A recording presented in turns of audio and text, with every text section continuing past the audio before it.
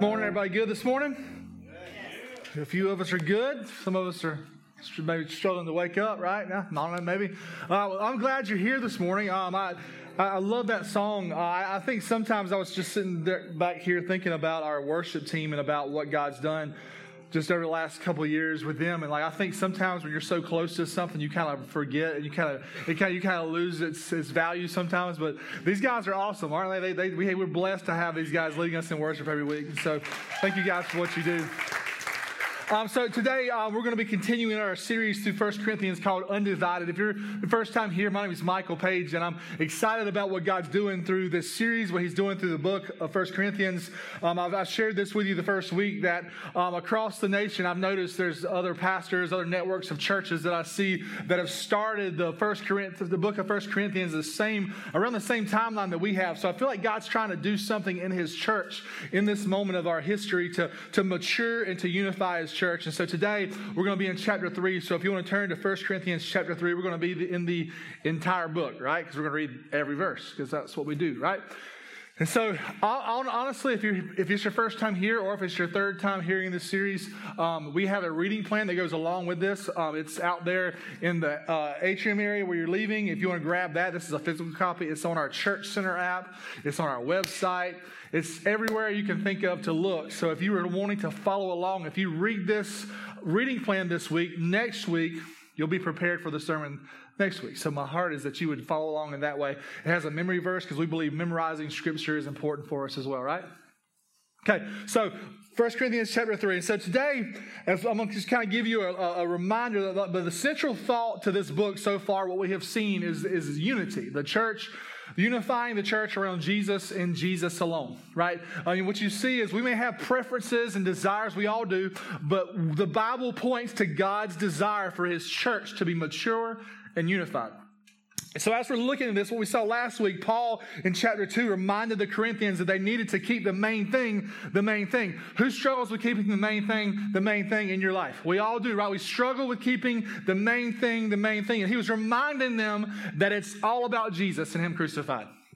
Everything is about Jesus and Him crucified. It's all about the gospel. And we saw that the cross is central to the gospel and that God calls us to die daily to ourselves so that we can come alive in Christ. And so as we looked at this, we saw that the gospel has been God's rescue plan from the beginning. Back in Genesis chapter 3, whenever Adam and Eve sinned, the moment that happened, we see God answering that sin with the hope and the mystery of the gospel that was now being lived out right in front of the Corinthians in real time.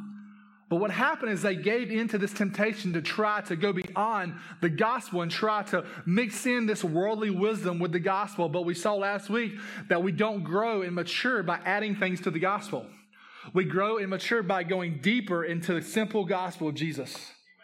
And that's the heart. And we grow mature by going deeper.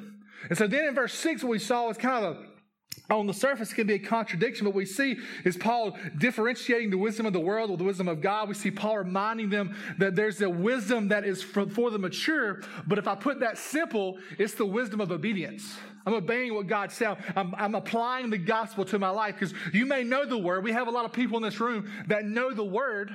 But my question is, do you apply the word? Because we say this 100,000 times in this room. If you have a knowledge of the word, but you don't have application of the word, it's useless. Right? You see that in James chapter 1. Knowing the gospel and applying the gospel to your life are two different things. Knowledge is knowing the truth, and wisdom is knowing what to do with the truth. Do you see that? So knowledge is knowing the truth, but wisdom is knowing what to do with the truth. And so as I read that, what Paul is saying to these Corinthians, you've laid the foundation. You know the basics of the gospel. You know your ABCs. You know the simplicity of the gospel. Now move on, move forward. Let God carry you along to maturity by going deeper into the gospel and stop resisting the hand of the Holy Spirit. And last week in chapter 2, Paul showed us that there are two types of people in the world: spiritual people and unspiritual people, saved people and unsaved people. What you see that in chapter 2, verse 14 and 16. It says, but the person without the Spirit does not receive what comes from God's Spirit because it is foolishness to him. He is not able. He cannot do it. He's not able to understand it since it is evaluated spiritually. The spiritual person, however, can evaluate everything, and yet he himself cannot be evaluated by anyone. We have the mind of Christ. But today, as we jump into chapter 3, what we're going to see Paul he's going to go on to explain that there are two types of saved people also, the mature and the immature. In this room, if you're saved, you're either mature or you're immature. And there's not a lot of middle ground in that room. And so let me tell you, a mature Christian allows the Holy Spirit to teach. He allows the Holy Spirit to lead them in feeding on God's word and obeying what it says. The immature Christian, the carnal Christian, the Christian who lives for things of the flesh and has little interest in things of the Spirit. And some of you, as I'm saying that, you may like, I'm this or I'm that. But my heart today is that you would hear this with an open mind and an open heart, that you would listen to the Holy Spirit and say, hey, and let him convict, let him move, let him guide, and you respond by being obedient to what he's calling you to do. Some believers, some believers are immature because they're new believers, but that's not what we're going to talk about today. But so before we get going this morning, I just wanted to share my heart with you for a second. So to kind of frame this morning's message. Is that cool? So as Savannah and I were praying about this church, as we were praying and dreaming about planting a church in this area about 5 years ago, God burdened us to pray for the mission, for the vision, for the people in the city, for the ministries that will be started, for the families that will be here. And all that happened long before God ever brought this group of people together. And as a church, we believe very strongly that we've been called by God as Christians to make disciples. It says it throughout Scripture, of every nation, who turn around and make disciples of Jesus in every nation. We've kind of consolidated the Great Commission into this mission statement of we exist to connect people to a growing relationship with Jesus. Our heart is to make disciples. Our heart is to see that happen. And so what we believe as a church is that healthy disciples will in turn plant healthy churches. And healthy churches will create healthy disciples. And that's our heart, is what we do. And so what we're doing is our heart is to see 50 churches planted by 2050. And that's just a goal. That's just something we put out in front of ourselves to reach as a church, because we believe God has called us to plant churches wherever he opens the door. We call it to be obedient in that. And as a church, as a network of churches, this is going to take a laser-focused, very specific strategy that will take tremendous energy and will deep faith and church-wide risk and investment for generations to come. But it will be worth it, man. And I'll tell you this, giving birth to new churches in new cities will take a group of maturing believers who take God at his word and follow him relentlessly together, and who are willing to put their life where their mouth is. And today, we're going to look at 1 Corinthians chapter 3, and it's so appropriate to this as we're focusing in on the maturity of the church, because without growing in our faith to maturity, without growing in our faithfulness as Christians, none of this will ever happen. There'll never be a blip on our radar screen. But let me tell you this, these things will happen because God is faithful and he is sovereign. He doesn't need anyone to do his work. But he's so graciously and kindly and generously invited us into his mission. And I want to be a church that says yes to Jesus, right? I want to be a church that says yes to his mission of making disciples of all nations, of seeing churches planted, of seeing people come to Christ, of seeing people come alive in Jesus. But he can use anyone he pleases. And I just pray this morning that he would continue to use us. And so let that be the framework of how we start this message this morning. Let us pray together as we get going. So we'll be in chapter 3, verses 1 through 4 to begin with. So God, we love you. We thank you for who you are. We thank you for what you've done through Jesus. God, we thank you for the gospel, the simple gospel, God, of you coming to this earth and bearing the weight of my sin, of our sin, God, and dying a death on the cross that was owed for us. God, we thank you for defeating death by rising from the dead, Father. We thank you for the promise of you coming back one day. God, we cling to that promise. We cling to the simplicity of that message, Father. Now take us deeper into our faith. Mature us, Father, to apply those truths to our life. God, I pray for the person in this room who is suffering just a cultural Christian heart, God. I pray that you would just draw them to yourself this morning, that you would wake them up, Father. I pray that you would awaken the church, that revival would break out in every church across this land, Father. We would see your name lifted high. God, we're not satisfied with just being cultural Christians where we're coming and meeting once a week and going home. Father, I pray this morning that you would just light a fire in our hearts to go into the communities that we live in, the families that we're involved in, and be a light of your kingdom in those places, God. Bind us together at the heart. Unify us with an uncommon supernatural unity, Father. Take us on to maturity. Lead us into the future, Father, with maturity. We love you in Jesus' name. Amen. So let's look at 1 Corinthians chapter 3. We're going to do the first 4 verses here, and I love the first 4 verses because it's going to kind of set the tone for us this morning. This morning's going to be a little bit heavy. There's going to be some toes stepped on. Is that okay? Yeah. I don't shy away from that. If you know me, I'm sorry, but I'm talking to myself too. Okay, we're talking about this together. It's me also. So let's read this together. It says, "For my part, brothers and sisters, I was not able to speak to you as spiritual people, but as people of the flesh, as babies in Christ." And so remember, Paul already explained that there are 2 types of people, spiritual and unspiritual. But now, today, he's going to explain to us that there's 2 types of saved people. So this morning, just go ahead and get a baseline foundation of this message. Paul is talking to Christians, okay? He's speaking to Christians this morning. So if you're not a Christian here, this is not speaking to you, but this is for you, okay? So hear this morning with those ears. He says, I couldn't speak to you as spiritual people, but as people of the flesh, as babies in Christ. I gave you milk to drink, not solid food, since you were not yet ready for it. In fact, you are still not ready because you are still worldly. For since there is envy and strife can be divisions, envy and divisions among you, are you not worldly and behaving like mere humans? For whenever someone says, I belong to Paul, and another, I belong to Apollos, are you not acting like mere humans? Remember in chapter 1, they were struggling with, I follow Paul, I follow Apollos, I follow Peter, I follow Christ, right? All those the super spiritual guys, right? And so you remember these guys coming together, and Paul is saying, this is not mature faith. This is not where we're calling you to be. If you look at this, it reminds me of some things, and I kind of give you an illustration.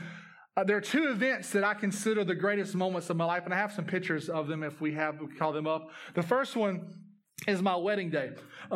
See, I married up, right? So, amen. See, so this is probably the greatest memory of my life, marrying my wife, becoming one together with her, being in ministry with her, loving her, kind of walking alongside of her, learning how to love. I said that, I've said always that marriage is the most sanctifying relationship in my life, right? And some of you in here this morning that don't have kids are like, yeah, that's right. But then the next greatest moment of my life was this. The next greatest moment was my twins were born. So I said marriage was the most sanctifying relationships in my life. Well, I'll tell you, 2 3-year-old twins are probably more sanctifying than my relationship with my wife, right? So learning how to talk to them. So I brought some props here for us this morning. So I'm going to use these in a second. But what I remember is like diapers and bottles and formula and all these things. In the first 8 weeks of my kids' lives, I wasn't sure if I was going to make it. And y'all are laughing, but I'm being extremely serious. You could ask my wife. I'm like, I don't know. At this point, death almost seems better. I don't know what's happening. I don't know, God, I can't sleep. Whenever you have 2 at one time, it's like you don't take turns. You both get up, right? You both get up, feed the babies every 3 hours. It's like boom, boom, boom. You got to do all these things. All in the first few weeks of their life, I had tasted vomit. I had tasted poop. I had tasted formula. I had done all. It's bad, guys. But have kids, they're a blessing, I promise. It gets better. But guys, listen, I love them more than anything. I love my wife and my 2 children more than anything. So what did? I changed diapers. Braxton and Chloe would have projectile vomit of formula on the side of my face, all over my pants, in my eyes, in my mouth, in my nose.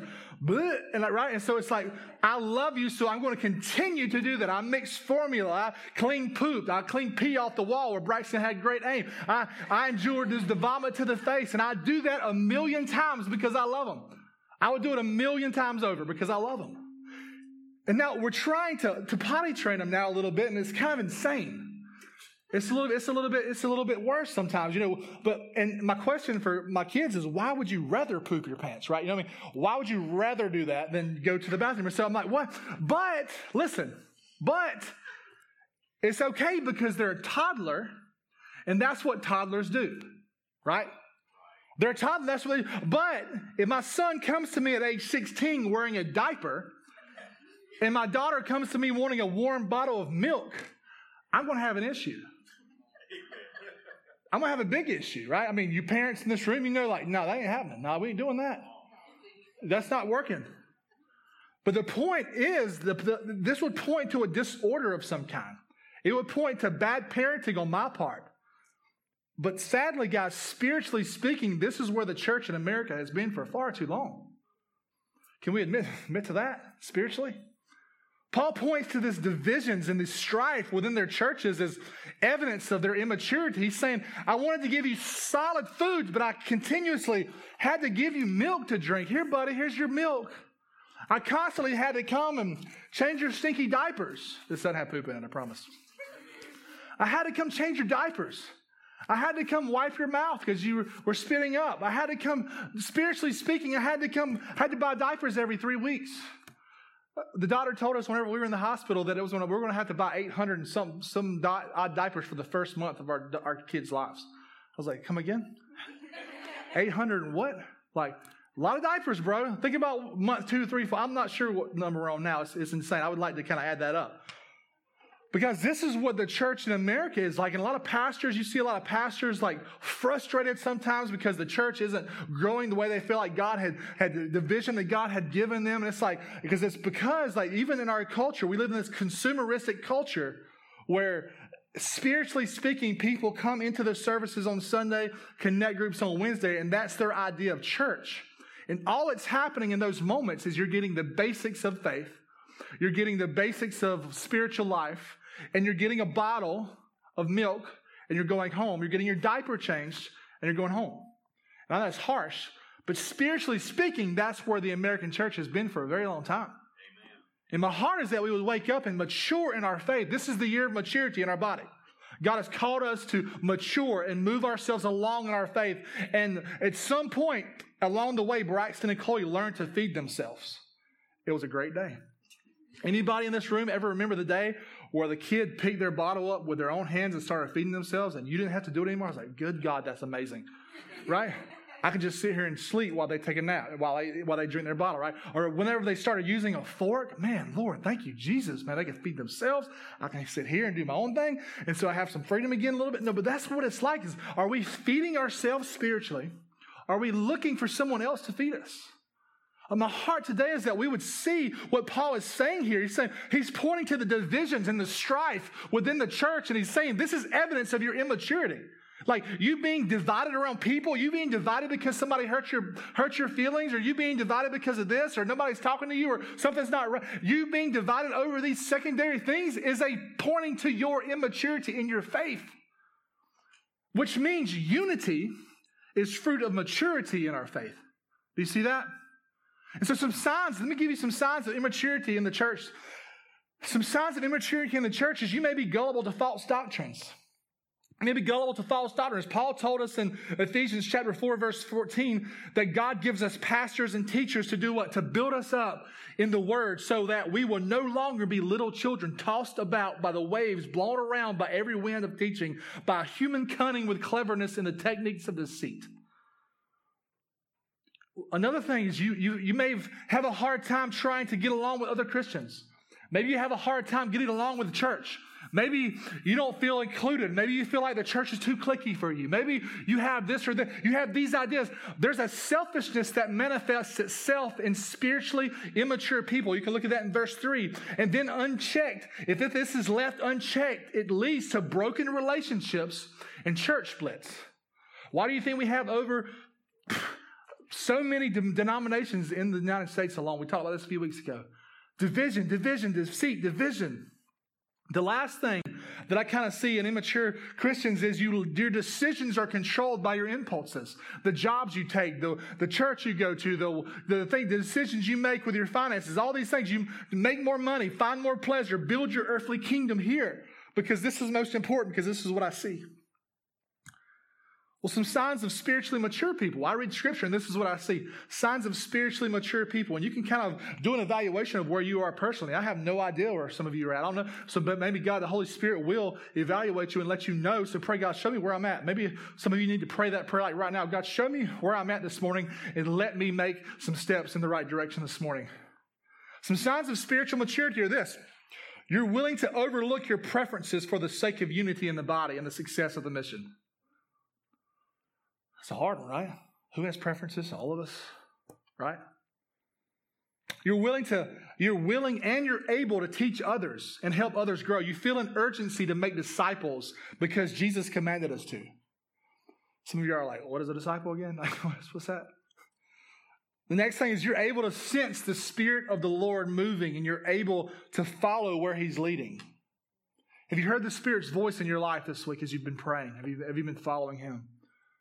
Another one is you care for the local church. I care for this body more than anything. I'm reading a book right now. It's called Church Planting Thresholds. It's about planting churches, how to do it healthy and right. And one of the things in there is how to balance family versus how to blend family. He says you shouldn't balance your family with the church. You should blend your family with the church in this ministries, doing life together with the church, caring about the local church and its growth.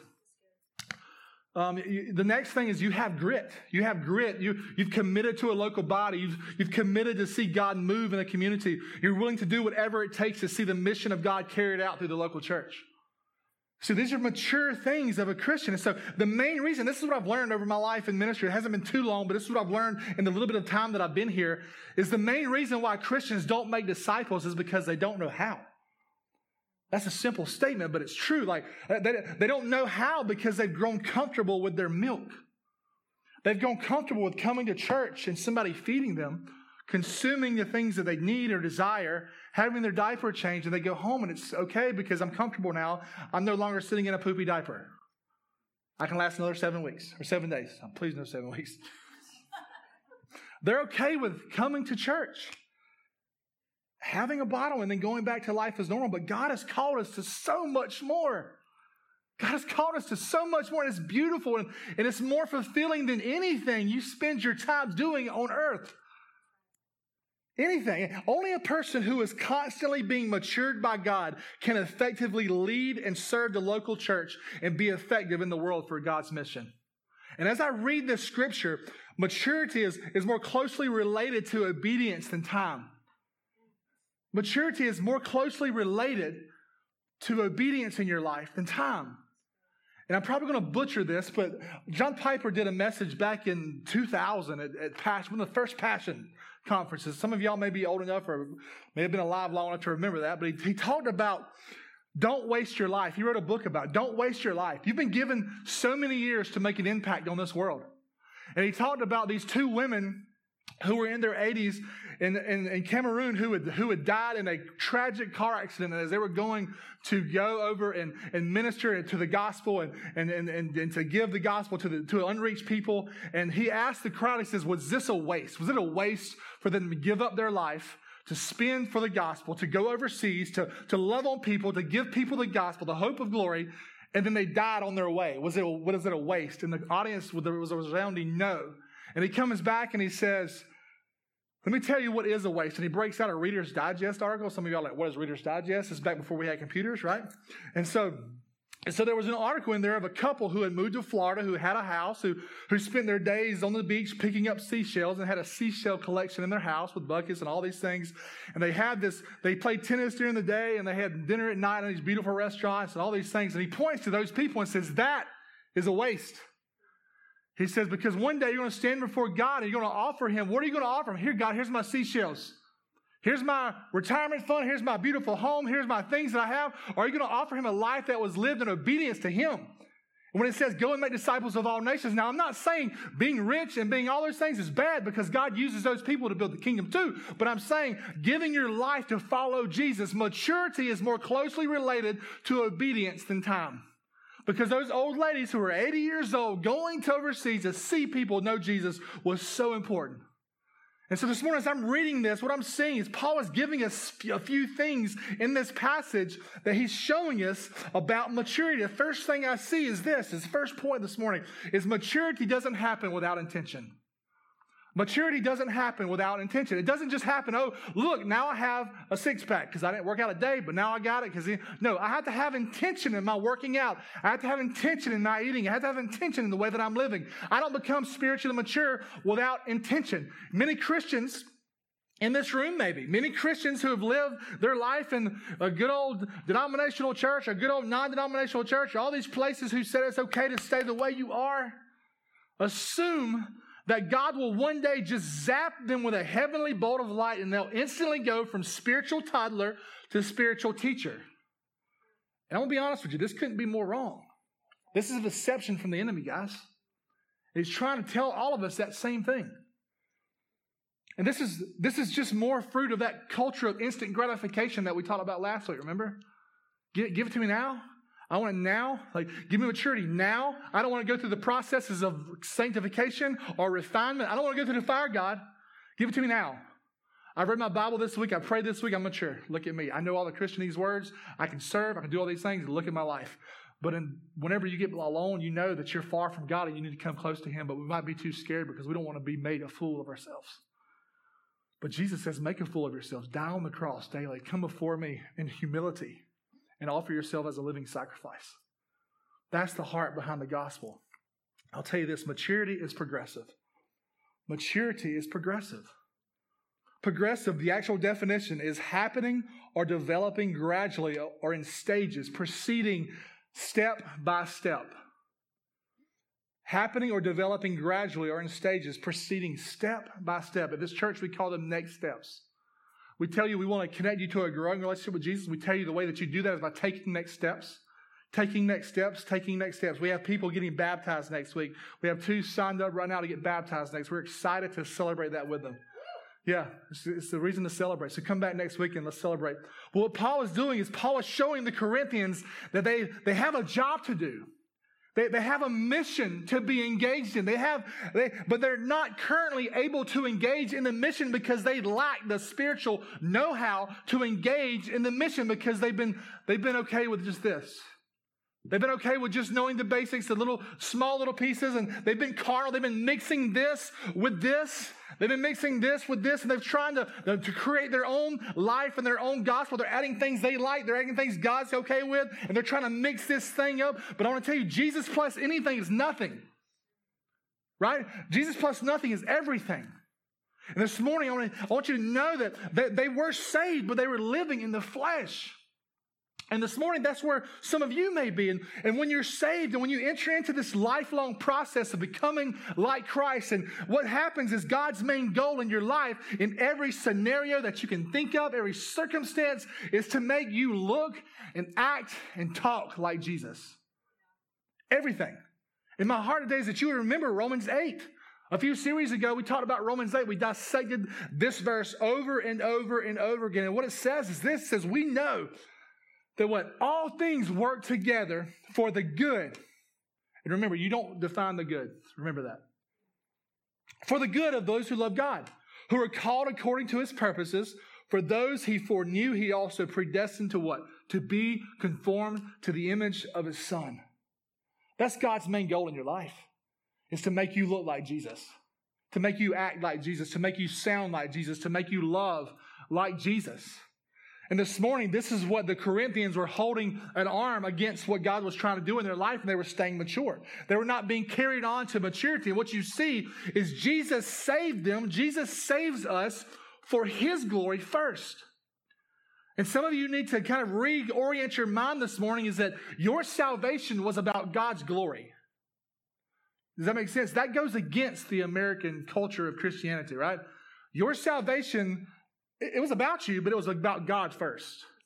It was about His glory first. It was about Him. It was about His name being made famous throughout the earth. And it comes about in 3 stages of salvation that we talk about in heart and soul. The first stage is justification. You're justified before God because of what Jesus did on the cross.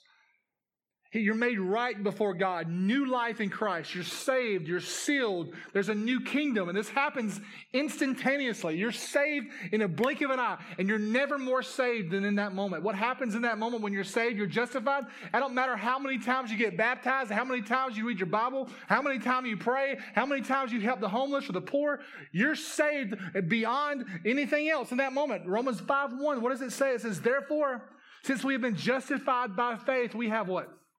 Peace with God through our Lord Jesus Christ. That peace means there's nothing left to do. You can't save yourself, and you can't sustain yourself either. The next process is sanctification. This is the action of or process of being freed from sin. This is a progressive process that we just talked about of maturing in our faith. And then lastly, glorification is when our faith shall be sight and the presence of sin will be no more, and we'll be in the presence of God for eternity. Isn't that a good day? That's what we're living for. That's the hope that draws us into this life of Christ. and it should bring some excitement to our life, right? It should bring some motivation into our life. And these Corinthians, like so many people, have lost the sight of God's glory and the beauty of Christ and the gospel, and they had stopped taking steps of surrender. Is that you this morning? Have you stopped taking steps of surrender in your life? Do you know Christ, like we're talking about? And what Paul is saying is, you're not mature enough for me to teach you the way I need to teach you. That's a shot to the gut, Paul. Like, you're not mature enough for me to give you what I feel like I need to give you. You aren't mature enough to carry out the work that I need you to carry out in the city of Corinth. You still need to be babied and cared for, and you should be teaching and leading and making disciples by now. Some people think this was 5 years into their walk with Christ, what Paul was talking about. 5 years have passed. What are we doing? Some of you guys have been here at this church for 4. Maybe do some self-evaluation. Like, where am I at in comparison to where I was 4 years ago? Have I grown in my faith? Have I started to lead and to teach and to disciple people in this body and this city? It reminds me of a verse in Hebrews. In Hebrews chapter 5. The writer of Hebrews is having the same problem of immaturity. It's chapter 5, verse 11 through chapter 6, verse 3. And what he says is, we have a great deal to say about this, and it is difficult to explain since you have become too lazy to understand. Man, does that not sound like the American church, man? Although by this time you ought to be teachers, you need someone to teach you the basic principles of God's revelation again. You need milk, not solid food. Now, everyone who lives on milk is inexperienced with the message about righteousness because he is an infant. But solid food is for the mature, for those whose senses have been trained to distinguish between good and evil. Therefore, let us leave the elementary teaching and grow up about Christ and go on to maturity, not laying again a foundation of repentance from dead works, faith in God, teaching about ritual washings as baptism, laying on of hands as prayer, and the resurrection of the dead and eternal judgment.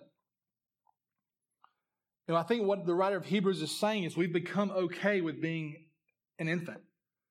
And I think today is what Paul is pointing out is the Corinthians had become okay with their perpetual infancy. And I think there's a rebuke that's happening in this chapter that we need to hear as the American church. Remember, this is not written to us, but it's written for us, right? And so as you read this, it's like, am I hearing this with ears that hear? Because just like Jesus saved you with intention, you've been called to live with intention and engage in the process of sanctification. But he's given you this blessing and a curse. It's called free will. It's a blessing and a curse that allows you to quench the power of the Spirit in your life. In 1 Thessalonians chapter 5, verse 19, it says, do not quench the Spirit. Love short verses. Do not quench the Spirit. The Spirit's moving in your life. The Spirit is guiding you. The Spirit is convicting you. The Spirit is leading you. The Spirit has a plan for your life. He's empowering you to speak truth of the gospel to people around you. He hasn't placed you in jobs and homes and communities for no reason. He's placed you there for a purpose. Don't quench His hand in your life.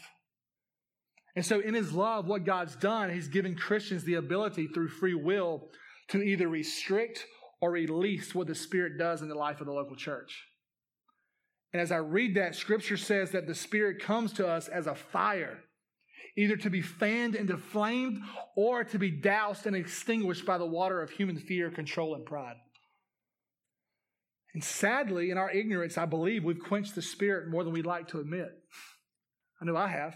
I'm not sure about you, and this is what Paul and the writer of Hebrews is pointing to. He's saying God has done the hard work of salvation and has put you on the path of sanctification for our good and for His ultimate glory. But in our attempts to control our lives, who likes to control things? We like to control how we do life and how we follow Jesus, and our tendencies to worship the idol of self and our attempts to collect the seashells of our lives. We've built lives on foundations of comfort instead of Christ. Because we can control in our comfort. In our comfort, we feel safe. We feel secure.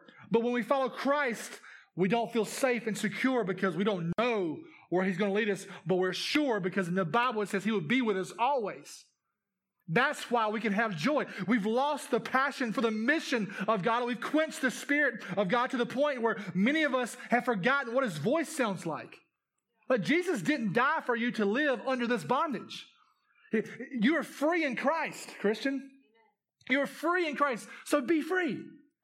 Be free. Walk in freedom. Live in Christ. So many people pray a prayer that goes something like this.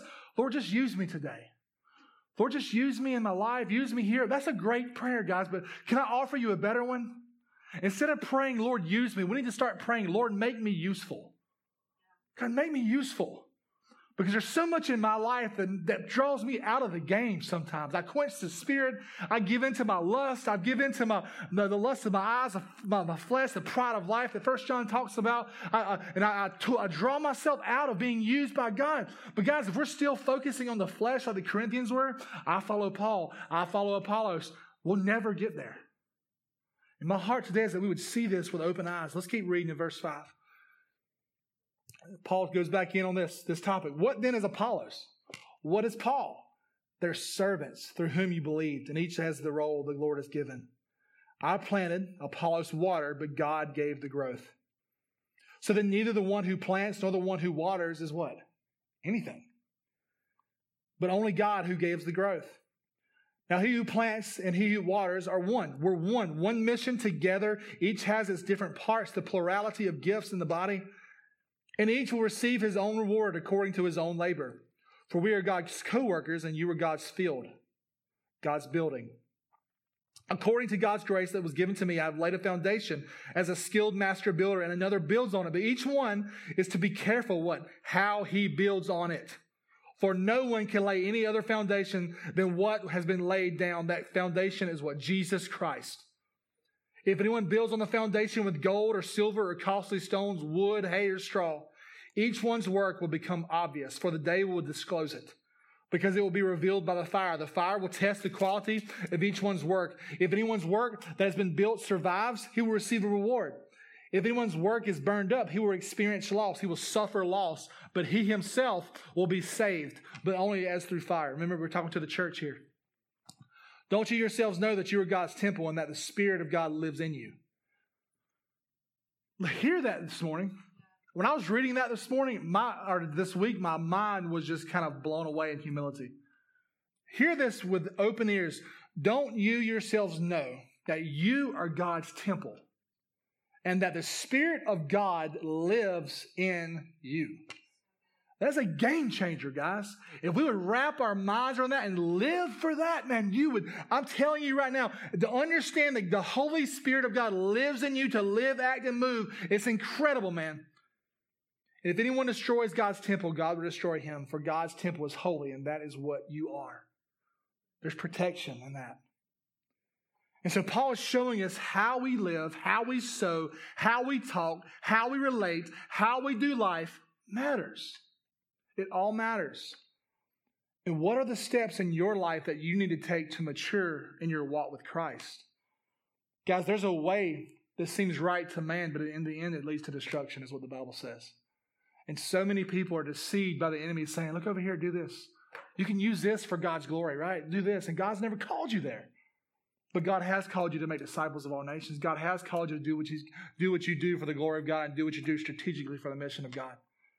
And so the second point we see this morning is the focus of our intentions has to be Jesus. So maturity takes intention. Well, the focus of our intention has to be Jesus, right? And so this morning, what you see is every actional step in our faith that's not centered on Jesus is worthless, and in the end will be a waste of time.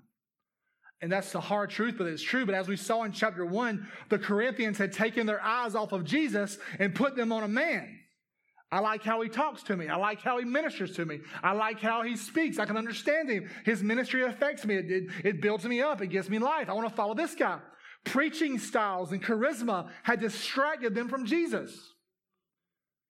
And like we mentioned last week, the need for instant gratification and pleasure deceived them and it deceives us easily too, guys.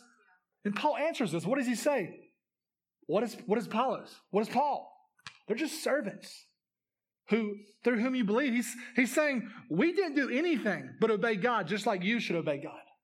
All we did was come to you with humility and fear and trembling, and we gave you the gospel. We just obeyed God and what he told us to do, and now you're called to go do the same thing. This is what we mean by we want to be a church that makes disciple-making disciples. We don't want to be a church that glorifies a pastor or a leader. We want to be a church that makes disciples who make disciples who make disciples, or we get lost to who is the starting point of all this? We don't know. We don't care. It was Jesus. We're building disciples. We're making healthy disciples that are going out in this community and changing the world and seeing people come to life in Christ. But then what does he do? Paul highlights the unity and the mission. He's highlighting the unity and the mission that the Corinthians weren't seeing. There may have been diversity in the ministries like Paul and Apollos and Peter, all these guys, but their mission was the same. Guys, we have guys in this church who would never grace this stage because they would get up here and they would probably faint. But there's other areas in this church that they would be incredible in, right? And there's other areas in this church that I don't touch because I'm terrible at. But we all have gifts that make the body function together. And that's what the beauty of the gospel, that's what he's doing. Paul, Peter, Apollos, their mission was the same. Romans 12, 1 Corinthians 12, one body, one mission, many parts, all doing their part, one mission, one focus, Jesus. That's what it's about. And then Paul turns his attention to how we grow individually and collectively. You know how you grow individually and collectively? Well, the first thing we see is we have to build on the right foundation. What does verse 10 and 11 say? According to the grace that God has given me, I had laid a foundation as a skilled master builder, and another builds on it. But each one is to be careful how he builds, for no one can lay any other foundation that has been laid down. That foundation is Jesus Christ. The foundation is Jesus Christ. How you build, we have to build on the right foundation. We saw last week in chapter 2 that Paul came to Corinth. He was determined to do what? To preach what? Only Christ and him crucified. That's it, the gospel. And he laid that foundation that would last. And the Corinthians were emphasizing these personalities, Paul, Peter, Apollos, when they should have been glorifying Christ in their life, in their work, in their time. The foundation is the most important part of the building because it determines the size and the strength of the structure. If you're a builder or if you have a house, if your foundation is bad, your house is not going to be good for very long. If you have a cracked foundation or if it's off, if it's uneven, it's going to be bad. If you don't set the foundation right of your life, it's going to be bad. You may live a certain way for a little bit of time, but your end is coming. Your life may be successful for a time, but if it's not founded on Christ, that success won't last. The second thing we see is we must build with the right materials. What we see in that, we must build with the right materials. Paul describes two opposite types of materials here in verse 12. He says, if anyone builds on the foundation with gold, silver, costly stones, wood, hay, or straw. So the gold, silver, costly stones, and then you see the wood, the hay, and the straw. And I was going to do another demonstration, but I thought we might get a little dangerous in here. But what you see is imagine that a wall in this room. A wall had some cinder blocks, some good masonry, some good even plumb masonry up here. And then we add some bricks on it. We make it look nice and pretty. And then we have some costly stones of gold and silver and beautiful things on top of that. And these beautiful wall. And then all of a sudden we add some pine straw on top of that. And then we add some hay on top of that. And then we add some wood on top of that. And then we put some more blocks up here. We put some more blocks. What's going to happen when the fire comes?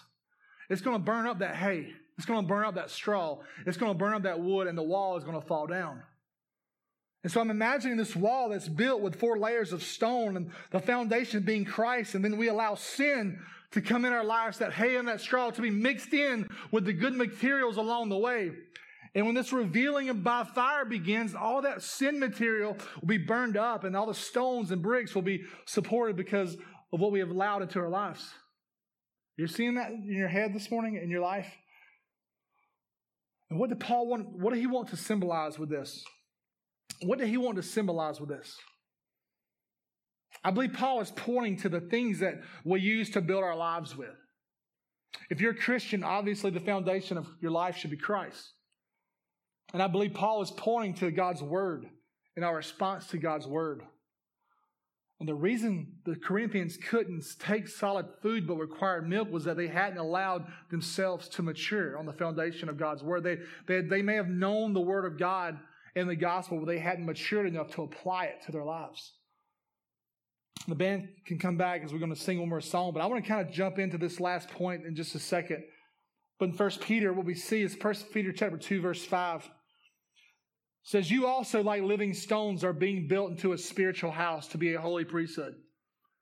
Can you understand that this morning? You, like living stones, are being built on top of one another into a spiritual house to be a spiritual, holy priesthood, offering spiritual sacrifices that are acceptable to God through what? Jesus Christ. And I want to tell you this morning, if you are a living stone, and you're here and you're a Christian, used to build God's temple, your composition of your life matters. It matters. It's a serious thing to be a part of the building of God's temple.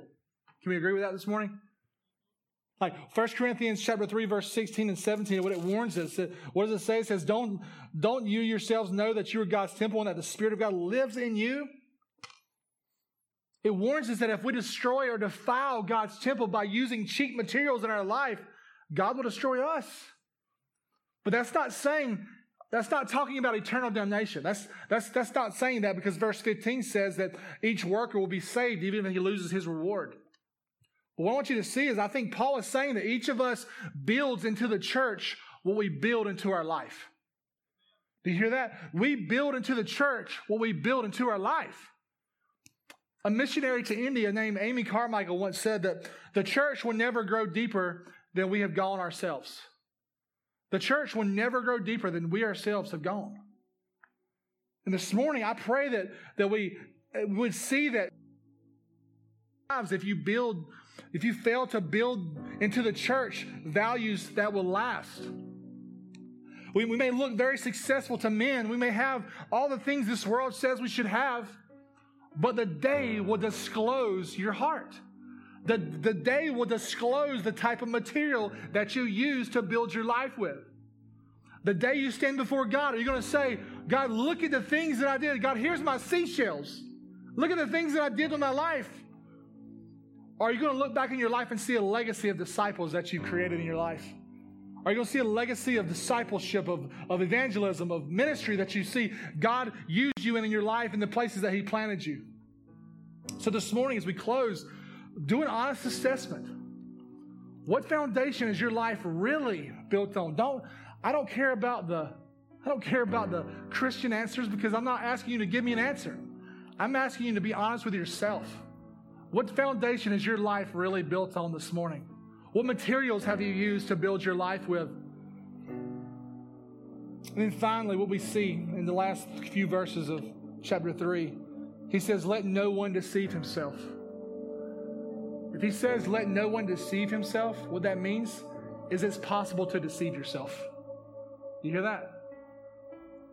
If anyone among you thinks he is wise of this age, let him become a fool so that he can become wise. For the wisdom of this world is foolishness with God, since it is written, He catches the wise in their craftiness. And again, the Lord knows that the reasonings of the wise are futile. So let no one boast in human leaders, for everything is yours. Whether Paul or Apollos or Cephas, or the world or life or death, or things present or things to come, everything is yours. And you belong to Christ, and Christ belongs to God. That's a beautiful way to end this thing. As I look, the last point is, this will cost you everything to follow, but you'll gain everything. It'll cost you everything to follow God, but it will gain everything. In other words, if you want to really be really wise and mature in this world, Paul says you're going to have to think and believe some foolish things as the world judges. And you're going to have to do some foolish things as the world judges. You're going to have to believe that a bloodied, crucified Jewish teacher is the Lord of the universe. That's ridiculous to the world. It's not to me. It's the hope of my salvation. It's what I put my faith in. And most importantly, you're going to have to believe and act upon the belief that the pathway that leads to joy is through the cross. Which, of course, the world also thinks is crazy. So in order to be wise before God, you'll have to become fools before men, which simply means that the wisdom that is causing you to boast, human wisdom, isn't wisdom. So don't boast because of men. Don't boast because of man's wisdom. It's foolishness. It's a dead end. And then he goes on to say, why would you want to do that? Because you have everything in Christ. You belong to Christ, and Christ belongs to God.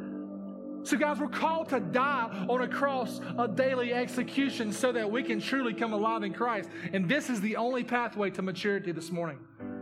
Do you want to know how to become mature? Die to yourself daily and take steps of faith to see Christ glorified in your life and to see the church built up to maturity and unity so they can be a light to the community that it's in. We should never have a problem with serving. We should never have a problem with giving. We should never have a problem with outreach or anything because we're mature Christians who are working together. We're not a group of people who are working for a pastor or a staff. We're a body of Christ who's working for Jesus. And that's the heart that we see this morning. Jesus says, give me the idols of yourself. Give me the idols of acceptance. Give me the idols of pride. Give me that straw and the hay and the wood that you're trying to build your little kingdom with, and let me exchange them with the gold and the silver and the precious stones that can build what I intended you to build with your life. And that's what he's saying. So my question for you this morning is, what about you? Individually, what about you? Not your wife or you. Like, what about you individually? Just me and you for a second.